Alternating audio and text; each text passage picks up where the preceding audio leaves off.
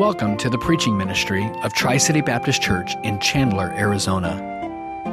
Our desire is that God would be magnified through the preaching of His Word, and that Christians would be challenged, strengthened, and edified in their personal walk with Christ. I want to invite you to take your Bibles and turn with me to Exodus chapter 20.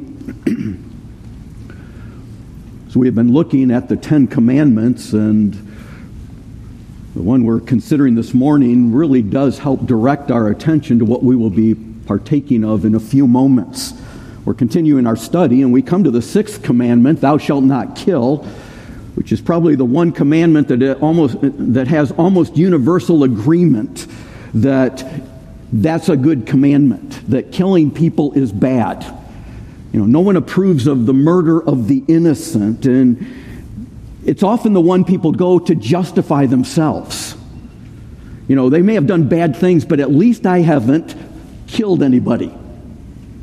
While the first four commandments really instruct us on how to love God properly, love the only true God properly, which is spiritually, reverently, and regularly. The fifth commandment we considered last week, dealing with honor, is the bridge that brings us between loving God and loving our neighbor, that we honor our parents, father and mother, that if honor is not learned at home, a person will neither honor and love his neighbor nor honor and love God properly. Now, we might assume there's really not much we can learn from the sixth commandment. But if you're familiar with Jesus' teaching in the Sermon on the Mount, he takes this commandment and shifts from the external application to the internal heart attitude and the violation of that. So what I want us to consider this morning is the importance of honoring life and seeing that from this commandment. In considering both the external and the internal application, we have to ask ourselves, do we honor life? Do we have a principled view of life and death based on the Word of God and God's perspective of human life? Do we practically apply the image of God in humans to our actions and our attitudes? And do we understand why Jesus Christ intensified this commandment? Really, do we have a biblical worldview of life and death? What I want us to see from this passage this morning is that because humans are made in the image of God, life is sacred and it is to be lived for the glory of God. And recognizing this aspect from this very brief command, one of the shortest of the commands. If you have your Bible open, look at verse 13. In Exodus chapter 20, it says, "You shall not murder." And we understand the importance of this. The first thing that I want us to see from this passage, though, is that the protection of human life does not restrict all death. Most of us are probably familiar with the King James translation of this, what I stated earlier, thou shalt not kill. And I intentionally did that at the beginning because that's how most of us have probably learned this, and yet that also has led to some confusion. By saying thou shalt not kill, does that mean no killing, animal life, of what about being a soldier and things like that? And sometimes we hear, well, how can you be against abortion but for capital punishment? And they point to this commandment. And understanding this, I did a quick scan of about 55 English translations. 40 of them translate it, you shall not murder. 14 said, you shall not kill. One said, thou shalt not slay, with kill in parentheses. But when God wrote this commandment, He didn't do it in English. It came in Hebrew. And there were 8 possible Hebrew words that could have been used, and the one that was used is very specialized. It refers to killing or taking innocent life. It really refers to murder. It's that illegal violence that would have brought this violence into the covenant community of Israel. So the translation, thou shalt not murder, or you shall not murder, is really helpful.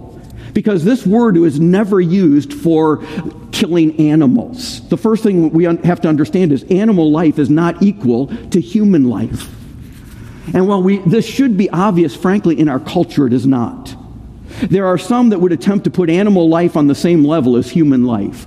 Michael W. Fox, who was the vice president of the Inhumane Society, said this: "The life of an ant and the life of my child should be granted equal consideration." I don't think that brought much comfort to his child. As I read that, I think that child probably had trust issues for the rest of their life. That animals and insects are made by God, but not in the image of God, like humans are. Ingrid Newkirk, the founder of PETA, People for the Ethical Treatment of Animals, said, 6 million Jews died in the concentration camps, but 6 billion broiler chickens will die this year in slaughterhouses. The very attempt to establish a moral equivalency between Jews and chickens is immoral. Every human is created in the image of God to bring glory to God. And chickens don't do that. Not in the same way. And we see this in Scripture. In Genesis chapter 3, in Genesis 9, verse 3, God told Noah, "Every moving thing that lives shall be food for you. I have given you all things, even as I gave the green herbs." In 1 Timothy chapter 4, we read, "For every creature of God is good and nothing to be refused if it is received with thanksgiving. For it is sanctified by the word of God and prayer." Jesus himself, we know, ate fish and the Passover lamb. And so for somebody to say that it is wrong for Christians to eat meat is unbiblical. Now, if they want to make that decision for dietary reasons, for their own health, that's fine. But to try to impose that on others and try to bring animal life to equal with human life is really ungodly.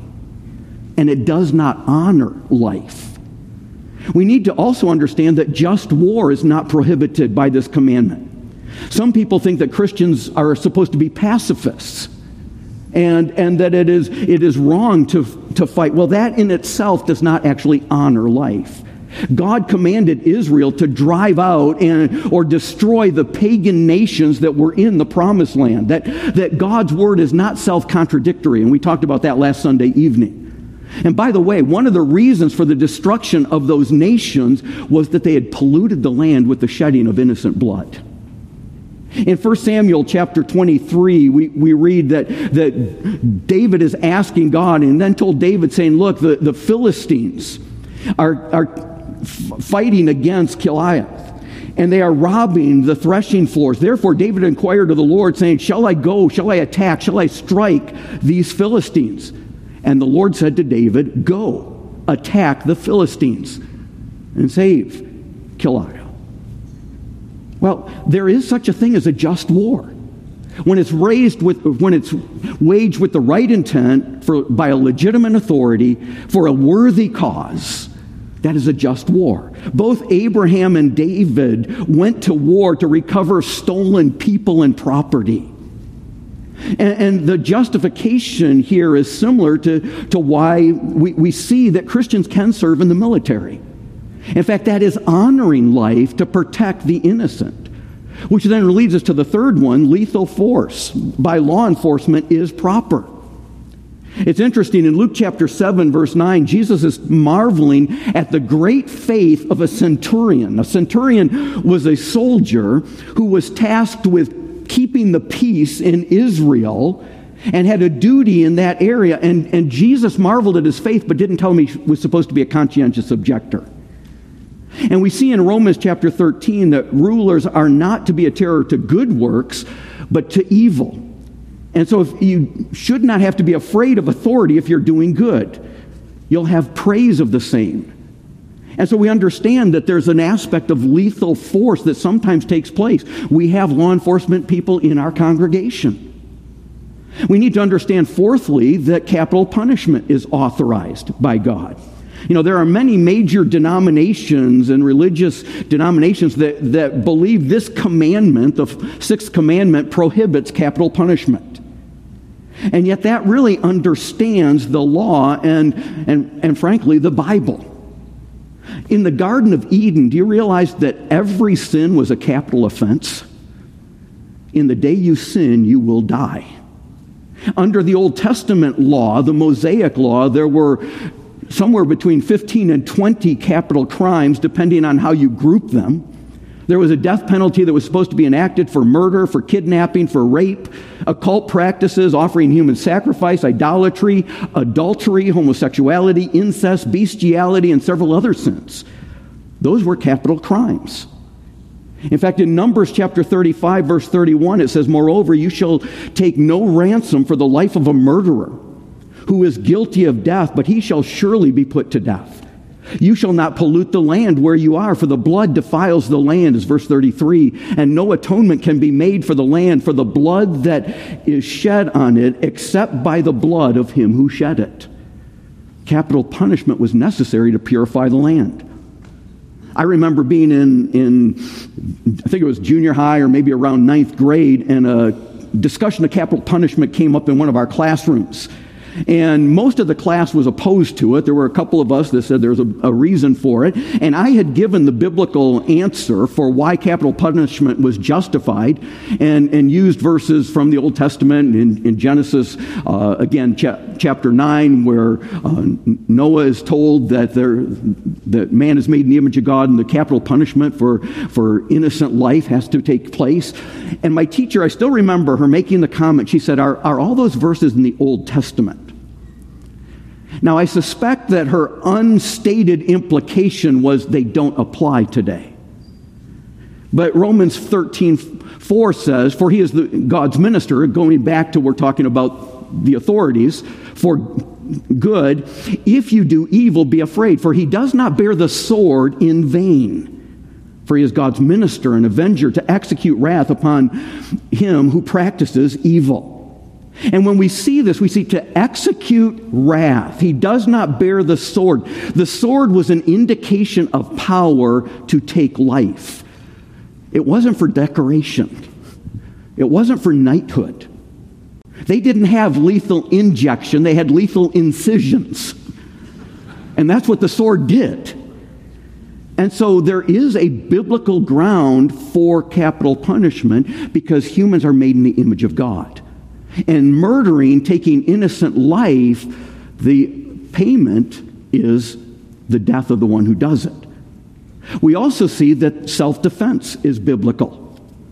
You know, sometimes people again say, well, turn the other cheek is what Jesus said. Yes, and that's speaking primarily of being insulted, not assaulted.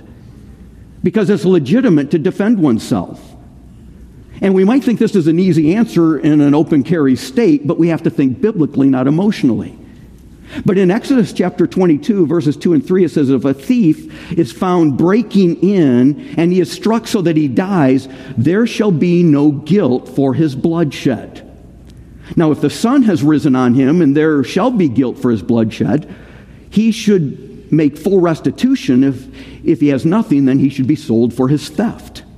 It's interesting to look at these verses in Exodus 22 because there is an aspect of self-defense, but on the other hand, if his intentions can be seen, if the sun comes up and you realize this is not a life-threatening situation, there is not a fear of physical harm, it was a grab and run, personal property is not more important or more sacred than human life.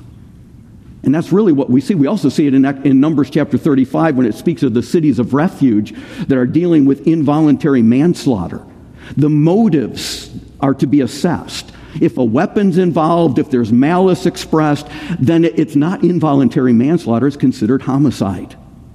In Luke chapter 22, verse 36, Jesus tells his disciples, he said unto them, "But now he who has money bag, let him take it, and likewise a knapsack, and he who has no sword, let him sell his garment and buy one." Why would he need one? For defense. All of these really speak of the importance of innocent life and honoring life. And so we have to understand properly what this passage is saying. Now, what does it prohibit? The second thing I want us to see is the protection of human life prohibits the physical taking of innocent life. That's what this command is stating. Thou shalt not murder. The command forbids the taking of innocent life, the legally innocent. So it prohibits homicide. And the Bible has many examples of this, of the violation. In fact, the first person born Cain was a murderer. And the second person born was his victim, his brother Abel. One little boy who had been told that story made the comment, maybe if they had each had their own rooms, Cain wouldn't have killed his brother. I think he had his own selfish ambition there. Do you know, the issue was a heart problem, not a housing problem. And understanding that a few verses later in that very same chapter, in Genesis chapter 23, we find a man named Lamech. It's almost like he's performing the first gangster rap. As he says, Ada and Zillah, hear my voice. Wives of Lamech, listen to my speech. For I have killed a man for wounding me, even a young man for hurting me. If Cain shall be avenged sevenfold, then Lamech 77-fold. He's actually boasting in killing somebody in self-defense. You know, this command prohibits what David did to Uriah the Hittite and pushing him out where he would be killed in battle. In fact, in Numbers chapter 35, and again, this passage speaks of, this section is dealing with the cities of refuge, but it says in verse 16, but if he strikes him with an iron implement so that he dies, he is a murderer. The murderer shall surely be put to death. If he strikes him with a stone in his hand by which he could die, and he does die, he is a murderer, and the murderer shall surely be put to death. Or if he strikes him with a wooden hand weapon by which one could die, and he does die, he is a murderer, and the murderer shall surely be put to death. If the avenger of blood himself shall put the murderer to death when he meets him, and he shall put him to death. What is it telling us? If somebody has a weapon, it's not involuntary manslaughter. If somebody holds up a convenience store with a gun and tries to say, well, I didn't mean to kill him. No, they're a murderer. They may not have planned on shooting that person, but they took the weapon that would bring them to that point. Murder is also what was done to Jesus Christ. They used false witnesses to bring charges that were inappropriate. In fact, also under the Old Testament law, if you testified falsely in a capital case, you were to die. And understanding that. So murder is one of these things. Abortion is another. Regardless of what our courts or culture may say, the unborn are considered by God to be human. Life begins at conception.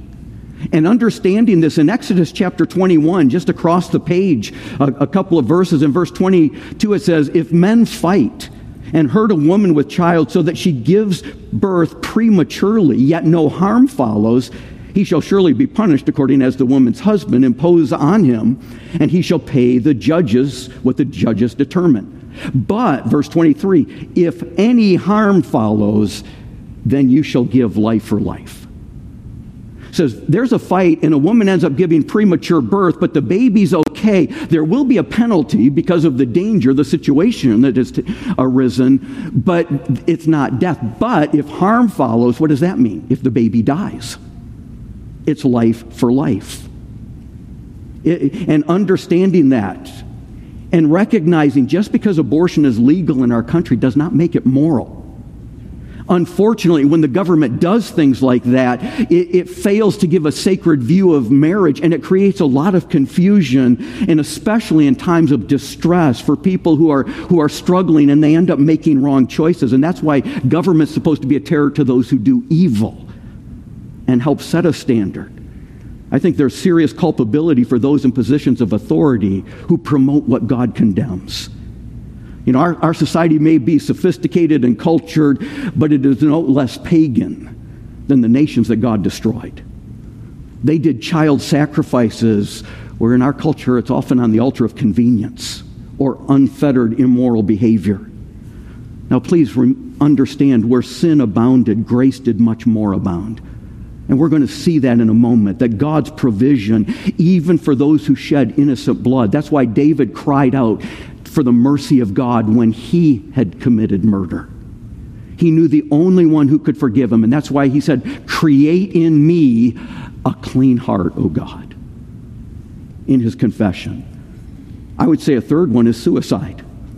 While there's no passage that speaks directly to this, the principle applies that suicide is self-murder. It's an assault on the image of God in a person.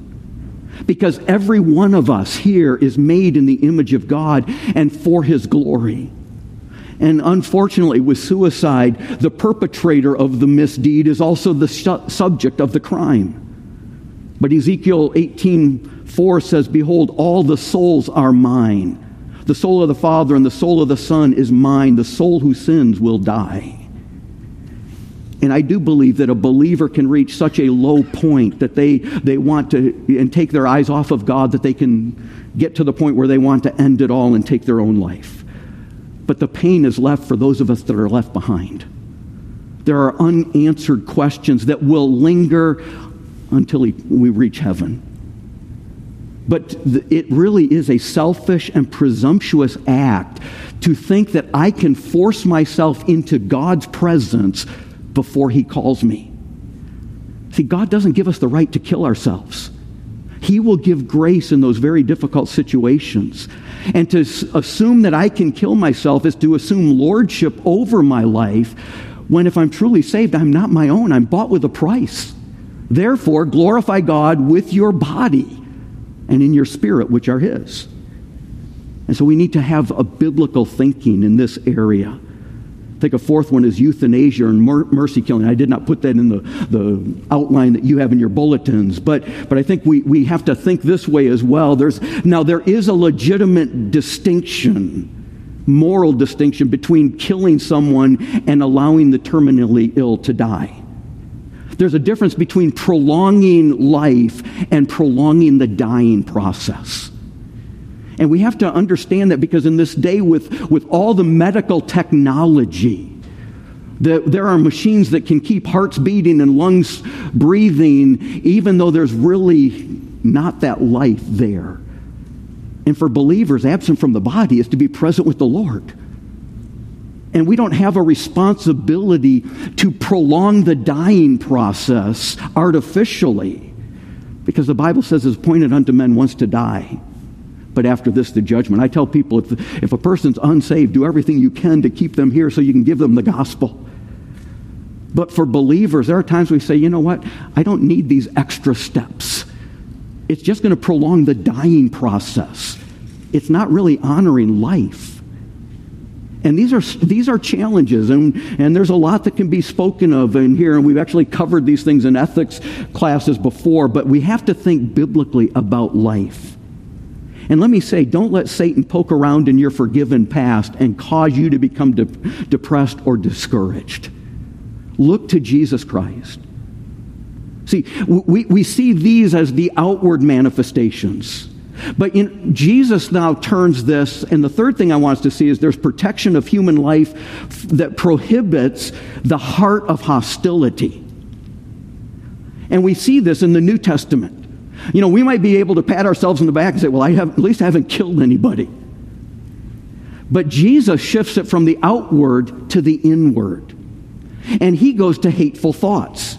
In fact, Jesus addresses murderous hearts in Matthew chapter 5, verses 21 and 22. He deals with these hateful thoughts. In Matthew 25, verse 21, it says, "You have heard that it is said to those of old, 'You shall not murder.' But whoever murders will be in danger of judgment. But I say to you, whoever is angry with his brother without cause shall be in danger of judgment. And whoever says to his brother, 'Raca,' shall be in danger of the council. But whoever says, 'You fool,' shall be in danger of hellfire." And Jesus is saying this isn't just limited to the sinful actions. It goes to the sinful mindset. Because the mind of sin does not submit to the law of God. It's controlled by the impulses and fleshly impulses. And so we see the statement here that prohibits hateful thoughts, but it also prohibits hostile words. If you say to your brother, "Raca," that was Aramaic. It was the Aramaic word meaning empty head, fool. The Greek word is moros, or we get moron from that. So have you ever called somebody a moron? A fool? Stupid? I mean, do you drive around here? Do you drive on the 101? If you don't respond sometimes like that, please come talk to me. I need help. I'm driving home the other day, by myself after studying for this message. And there was a driver that I felt like their driving capabilities and their mental capacity must have some problems. And I write out loud. Now, in my defense, I use classic Bugs Bunny terminology. So instead of calling him a moron, I called him a maroon. So I like Bugs Bunny. And then I realized, it's like, do you understand that that's exactly what this command is saying the heart attitude shouldn't be? I'm like, now, I wasn't really angry. I was just annoyed. I was irritated. But I thought how easy it is to fall into that. And to have the heart attitude. I thought I was doing better in that area. My wife really helped me on this when we had really young children, and she said, pretty soon they're going to be repeating what you're saying. I thought, I probably better not give an out loud commentary on other people's driving. But I was by myself. We can think we're really good with the sixth commandment until we start examining our hearts and thoughts. And while my comment was careless and it was really a statement of annoyance, I really wasn't angry, it was a minor thing, how often do hurtful words fly out of our hearts in anger? I hate you. I wish you'd never been born. That's the heart of murder. I wish you were dead. Proverbs 18:21, death and life are in the power of the tongue, and those who love it will eat its fruit. Do the words that come out of your mouth give life, or are they death words? Do they hurt or do they heal? What do you say to your spouse, your children, co-workers? Words can kill and wound. They kill the spirit. Cruel teasing leaves scars, and gossip can destroy ministries. There have been ministries killed because of gossip. The hostile words, I would say as well, the silent treatment. This is saying, I will treat you like you don't exist. I won't say anything. I won't use hostile words. I'll just have a hostile attitude. I'll pretend like you weren't here, like you're dead. It's bloodless murder. And there's no body to bury. We just disregard the body that is present. How is that not the spirit of contempt that is a violation of the heart issue that Jesus is addressing here? And how easy is that to happen? That there could even be people in this room that you want to avoid and would rather not talk to. Before you come to the Lord's table, you need to settle that. If there's something, you need to leave your gift. Confess that to the Lord and then make it right with them. The hateful thoughts, the hostile words, but we see it goes beyond that to the apathetic disregard. There is more than to keeping the sixth commandment than just not assaulting somebody. In fact, in Luke chapter 10, when Jesus is answering a question about how do I demonstrate love to my neighbor, and he explains that, and then they say, well, who's my neighbor? And Jesus uses a parable that's familiar to most of us about a man that was traveling from Jerusalem down to Jericho, and he gets attacked by thieves, and they leave him half dead, is what the passage says, at the side of the road. And then there are two religious leaders that come by, and they see him, but they keep right on going without offering any assistance.